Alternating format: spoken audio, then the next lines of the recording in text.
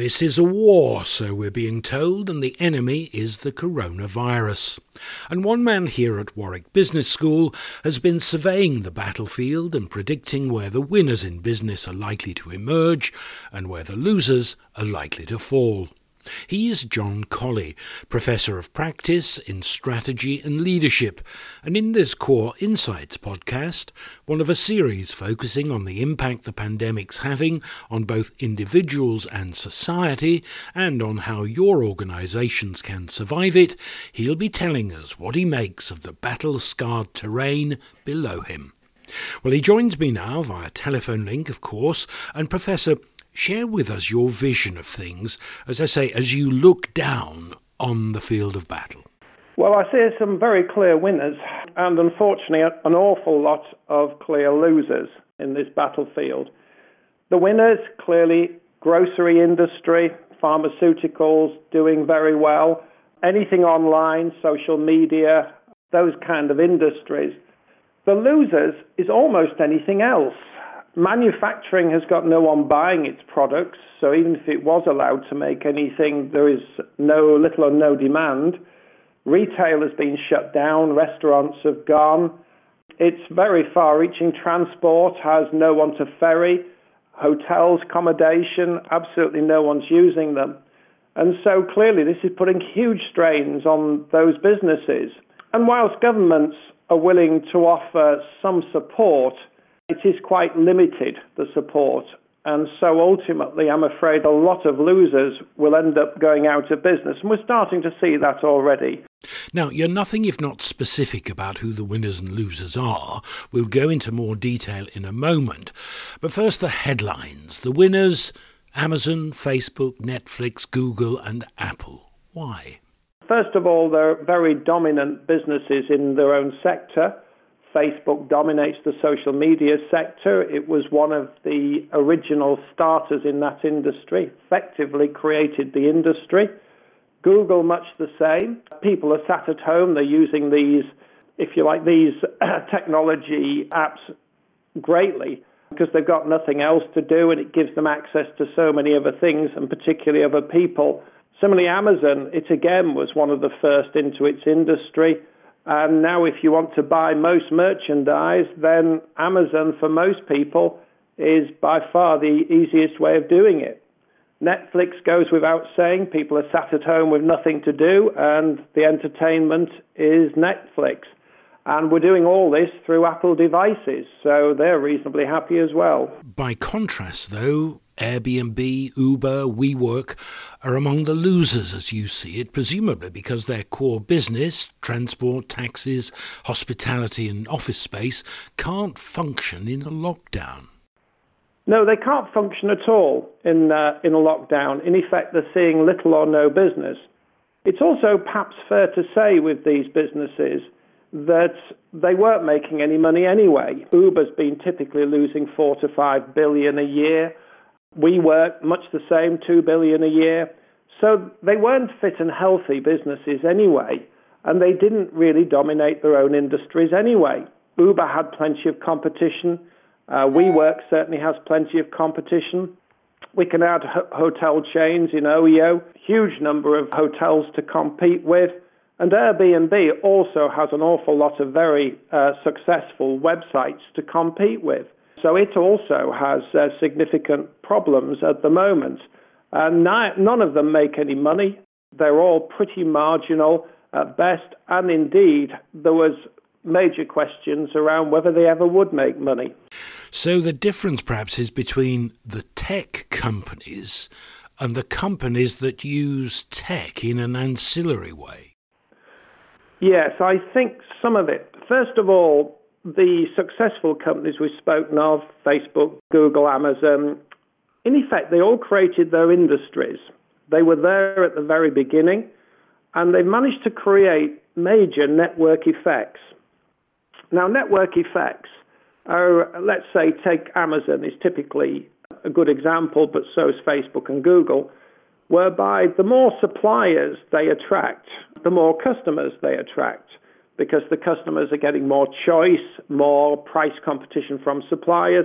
More customers you attract, the more suppliers you attract to it. And this typically leads to a winner-takes-all strategy. And we've got that with Amazon, we've got it with Facebook, social media, social networking is much the same, whereby if you're going to join a social networking site, then it's likely to be Facebook or one they own, Instagram, WhatsApp, etc., as facilitations, because they have by far the most people on it. So they, in effect, were at the beginning, created these strong network effects. The other industries we've spoken of, things like taxi ride-hailing, first of all, technology is no longer a competitive advantage there, in that all the taxi firms operate off similar technology now. And so technology is not a competitive advantage in that particular interest, or there's only very minor competitive advantage. People are really only interested in two things when they want a taxi. They want a taxi to arrive rapidly, and they want the price to be low. And so that's what Uber have provided, but unfortunately a lot of other taxi businesses can also provide that as well. So it's highly competitive. And also, if you want to enter that industry, there's no real barriers to entry. Getting a license for a taxi firm is not particularly demanding, and to become a taxi driver yourself is actually very easy. All you need is a driving license, you need to have a criminal records check, and you need to have a car which is checked as roadworthy. So the entry barriers to actually get into the industry means that there can be a flood of competitors in there competing down the price. And it doesn't take many within a competitor to be able to achieve reasonable levels of responsiveness and indeed low prices. Vast bulk of the costs of a taxi firm are actually just the wages. 80% of it is the wages of the drivers, and that's the same for Uber and the same for its competitors. So where does that see possibly an emerging business like Zoom, a winner presumably, with lots of competitors behind them hoping to emulate their success? Well, I think Zoom's a bit different. There are clearly a number of competitors in that particular field. There's Microsoft, there's various others in there. But what it's done, though, is it's facilitated use of Zoom. So business people, in effect, have all started to use it because they have no choice. They either use that or one of its competitors. And that's facilitated it, and people have realized that it is quite effective as a means of having a meeting, which means you don't have to go traipsing along to so many meetings.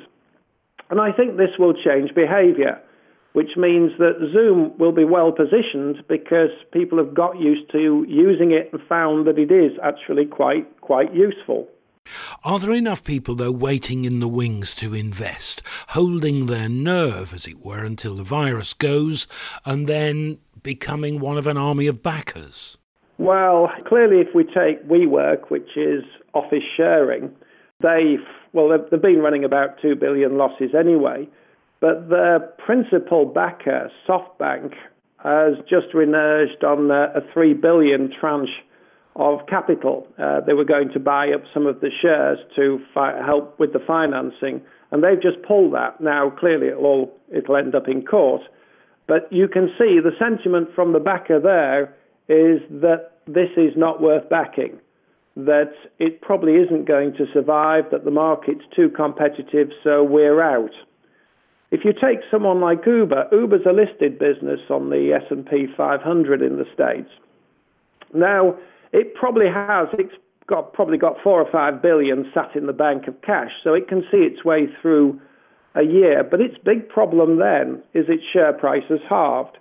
So raising money then through a stock issue is not going to be very effective. It's going to be very high cost finance. So they start then to face their demons. If we take Airbnb, they were going to list this year. Very keen about it, viewed by many as being one of the better so-called tech stocks, in that it more or less broke even. Now, they can't list anymore, probably can't list for several years, which is a major problem, which I'll come back to. But they're now having to raise funds at very high cost. So they're having to pay junk bond rates of interest to borrow money from private equity, 10, 12, 13%, which suggests that the backers view them as very, very risky indeed. So it's being very costly to them. Now, Airbnb, I suspect, will survive all of this, but it may not be as successful a business as many hoped it would. So cash flow or lack of credit is the problem. When and how will that be fixed? And that's the big problem, that cash has dried up generally to businesses. Banks don't want to lend to them. Governments are trying to facilitate some bailouts of certain industries, but I fear these industries, which we've spoken of, are not those which are likely to receive a bailout. So I think they're going to struggle going forward. They're going to find cash very hard to get. People may be much more objective around investing in future, much more realistic in terms of what's likely to be successful and what isn't. And these businesses, let's be realistic about them. Taxis has always been a low-margin business. It's never made a lot of money over the years. So as, frankly, hotels have always been the bottom end of the league table for generating returns. Holiday booking sites always been quite narrow margin. So all these industries, in effect, they've actually not followed the technology industry line. They've actually followed the industry they're in line. They've been affected by it. And my guess is none of these are going to be particularly successful businesses going forward, despite the hype. But what about the possibility of the government underwriting some of this debt? Will the pressure be on them to bail people out? Well, there will be, yes. And they will select strategic industries which they'll choose to bail out. So things like transport, getting people moved around the country, or indeed the world. I think those kind of industries will see a bailout. Any industry which is viewed as essential and has probably got high barriers to entry would probably be in line for cash. Industries such as this, I don't think they're too worried whether the businesses go out of business or not, because others will roll up and take their place as the entry barriers are quite low. So I don't see bailouts for taxi companies, hotel companies, holiday booking sites, these kind of things. I really don't see those happening. So without the bailout, presumably they simply go bust? They do. They go bust, or they end up in a kind of living hell where they can't invest because they don't have the cash to invest. But people don't actually pull the plug on them either.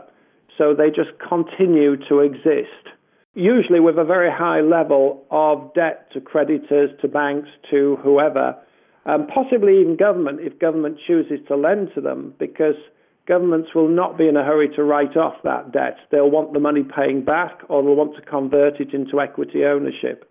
But I don't see it with these type of industries in terms of getting a bailout.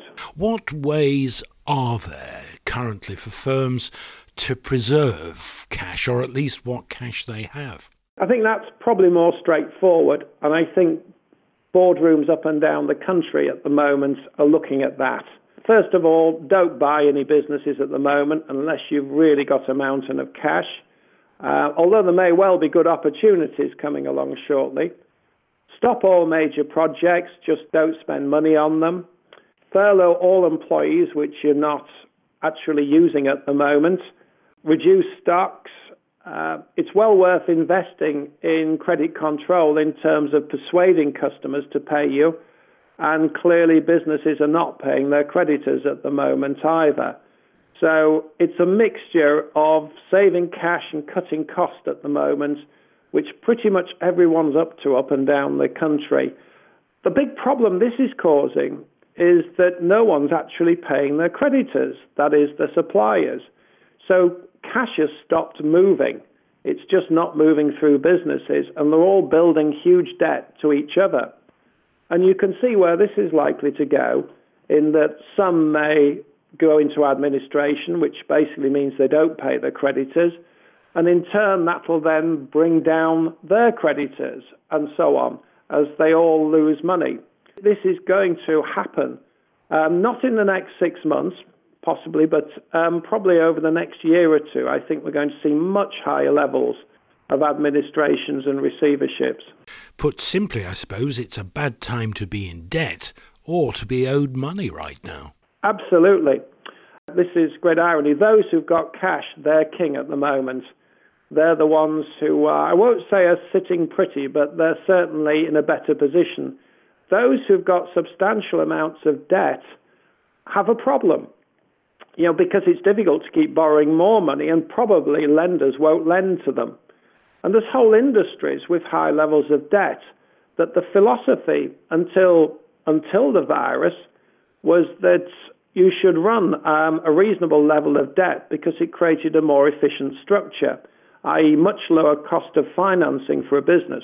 If you look at debt, the cost of debt, you're probably borrowing money 1% to 2%. What's inflation? 1% to 2%. And you get tax relief on the interest as well. So in reality, the cost of borrowing over the last probably 10, 15, 20 years has been negative. So people have been encouraged to borrow very large sums of money, which they all have done. Indeed, some business models, take private equity, their business model involves using large amounts of debt to leverage the equity. What this means, in short, is that you borrow large amounts of money at very low interest rates indeed, and this means the returns to equity are much higher. And that's been a fundamental part of their model. So clearly, businesses in private equity, many of them will have a problem at the moment, a lot of debt and no one willing to lend to them. Having said all of that, the private equity owners themselves, these are the companies who make the investments, are sat on about $2.5 trillion of cash themselves. So they can decide which of their businesses they choose to bail out and which ones they think are really probably not worth bailing out and let those go to the wall or in effect fall into the hands of the creditors. They're also in a very strong position, give it 6 months, 9 months, to buy up businesses which are distressed. That is good businesses who've simply been lumbered with far too much debt over the years. So they, in effect, are a loser in one hand in their existing businesses, will be problematic, but because they have so much cash, then they're likely to be winners in terms of being able to take advantage of the situation. So the private equity firms may not be, as it were, coming to the rescue, but eyeing what's going under, cherry-picking the pick of the crop at a bargain price. Absolutely, that will be their strategy. They're all reviewing businesses. At the moment, they're putting a lot of effort into seeing what's around, what they think may move into administration or at least into a distressed state so they can move in rapidly. They are known for being able to move rapidly. That's part of their business model. The business model is to buy businesses, improve them and sell them whilst using significant amounts of debt to leverage the financial structure. So they're likely to be pretty well positioned simply because they've got the $2.5 trillion of debt of cash which they've raised from investors and can spend. Now, the two main casualties, you say, are going to be the property industry and banks. First up, property. Why is that in the firing line? You may recall I spoke about how businesses are not paying their suppliers. They're not. But at the end of the road, you nearly always find property. That landlords are the ones who are renting out their businesses. They're, in effect, their land, buildings, etc., to other businesses. And they're at the end of the road in all of this, and they're simply not being paid at the moment. And they don't really have suppliers, except perhaps banks, which supply them with cash, to not pay. So what will happen as businesses fail to pay their creditors, perhaps go into administration, is that at best, property companies will have to do deals to try and get any rent for this period. And at worst, they'll be dealing with clients who've gone into administration and probably won't be paying them anything at all. So they're stuck there with virtually no income. And what about the banks? Well, they're the other people, again, at the end of the road here. They're the lenders, and they're sat there in effect. They're not going to be paid back for a very, very long time. They're very keen not to lend more at the moment, despite government promptings that they don't want to lend more because they know who'll be left holding the baby. That when all this has passed, they'll be the ones sitting on bad debts. So they don't want to lend any more, but much of the lendings they do have are problematic. There are companies which are falling into difficulties, which might take forever to pay it off, may well need some sort of capital reorganization, which is technical speak for they'll do a deal with the bank to cut the amount of debt, i.e. they won't pay it back. They'll just say, you need to keep us living. And then there'll be a lot of administrations as well in which the banks are likely to lose some of their money. So they, again, are the lender at the end of the road in all of this, who are going to be saddled with the big problems. But the banks are offering mortgage holidays, perhaps lowering interest rates, apparently to do their bit. Might it be, though, that they need more help than they're actually giving to others? That could end up there. I think less so with house lending, in that mortgages to individuals, in that the housing stock has a value, and clearly they have security on the house. So if the worst came to the worst, they can sell the house, even if house prices fall, which is quite possible. But that is likely more over the next year or two rather than here and now. It's much more businesses where typically many businesses sell and lease back their property. That is, the business doesn't own its factories, its offices, its land. They're owned by a landlord, and that landlord rents them to, in effect, to the business. And I think it's there where the business goes bust or the business has a major financial problem where the bank really doesn't get paid, and there will be huge amounts of, shall we say, debt which sit in those categories, which has become high risk to the banks. And the banks do know this.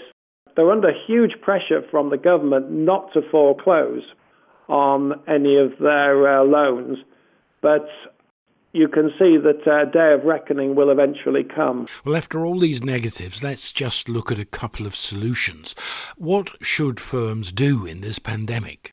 Well, first of all, the only thing they can really do is conserve cash. If they are in the fortunate position of having large amounts of cash, then I think firms will go shopping at bargain basement prices for competitors when all this starts coming to an end, because there'll be so many distressed businesses around. Many will have gone out of business, which means we'll end up with survival of the fittest. Those with cash, the bigger businesses, will survive it. The smaller businesses, those in less successful competitive positions, will lose it. They will disappear. And that ultimately will mean less competition. So customers will end up paying higher prices, and they'll end up having less choice in many areas. That's, if you like, a simple, if you like, outcome of all of this. But when the field's clear, doesn't it just give inventive entrepreneurs another opportunity to start up all over again, and the carousel just goes round and round? That will eventually happen, undoubtedly. I think, though, that the fallout from this may take a number of years, and it depends as well on the barriers to entry to a market. That is, how easy is it or difficult is it to enter a market? Now, many industries, let's take the fashion industry with high street stores, we've seen a large proportion of the high street fashion industry go through receiverships, CVAs. Many have gone out of business, but they will simply be replaced by others. Many of them will have a much stronger online presence, and shops will only be more an outreach from an online selling arrangement. What will happen in effect, though, is industries are going to change significantly as a consequence. More online shopping, certainly for stores where that's possible.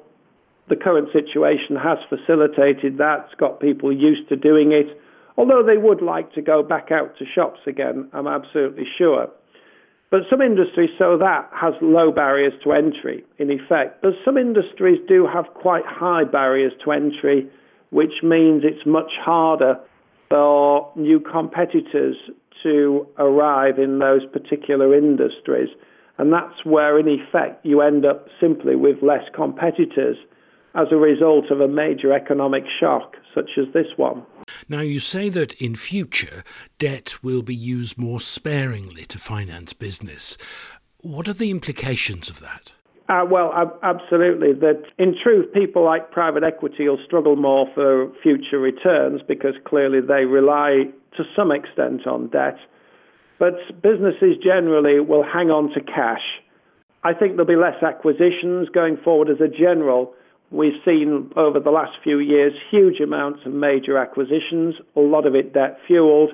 Well, that will stop. They're going to have the cash to actually do that. And so, again, those with cash, fine. Those who haven't got cash. It means prices for businesses will fall quite significantly. They had got very high. All this as well does mean cash will be more scarce. So cash investment in businesses such as technology businesses will reduce significantly. Investors will be much more selective as to where they put their money. So are we talking about a doomsday scenario here? The beginning of the end of capitalism as we've known it? No, although I think it quite likely we're going to see a bigger state going forward. The state will end up with equity holdings in probably a lot of businesses it doesn't really want. And they probably will sell those off again in future years when they can get their money back. I think fundamentally capitalism will arise again, but this is a very major setback for it, which will see it in trouble for a number of years. So if there's even less competition and entry barriers for new business are high, going back to where we started, Amazon, Google, Facebook, Netflix and Apple, presumably they'll be laughing. Absolutely. For them, the world just gets better. And at the other end, at the more difficult end of taxi firms, accommodation, all these areas, they will find life much harder.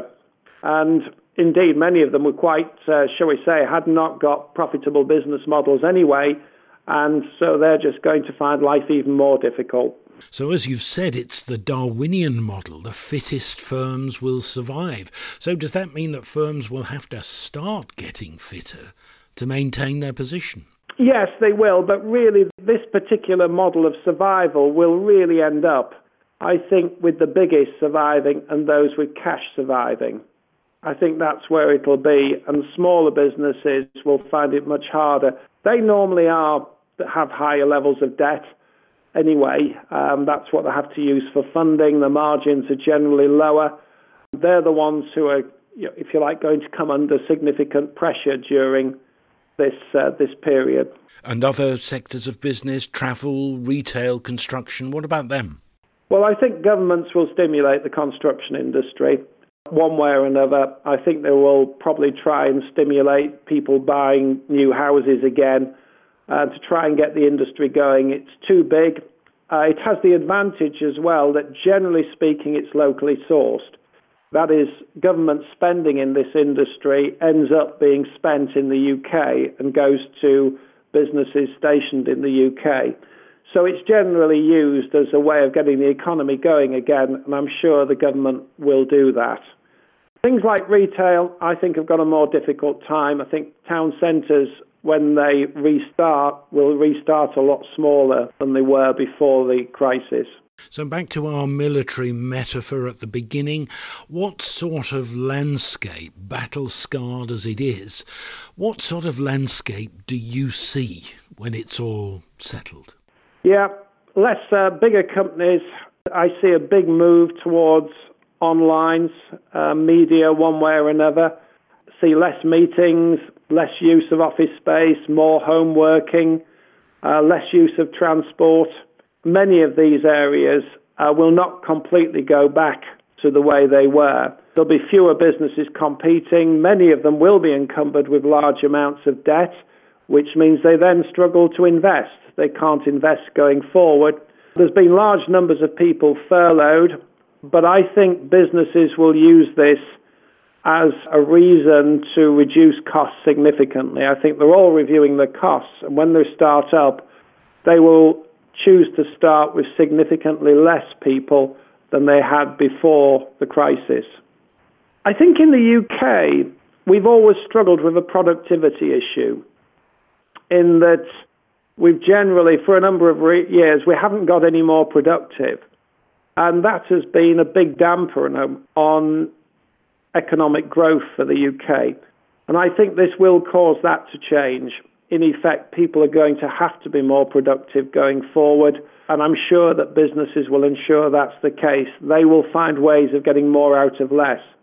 The downside, though, is I'm not sure, apart from government money, where money's going to come from for investment. So many companies are going to be so burdened with debt that they are going to struggle to invest in the way that they perhaps could have done. Now, I'm desperately trying to go out on a positive note, but perhaps I won't be able to. But I mean, when you look at the position at the minute, is there anything positive to look forward to? Probably more efficient business.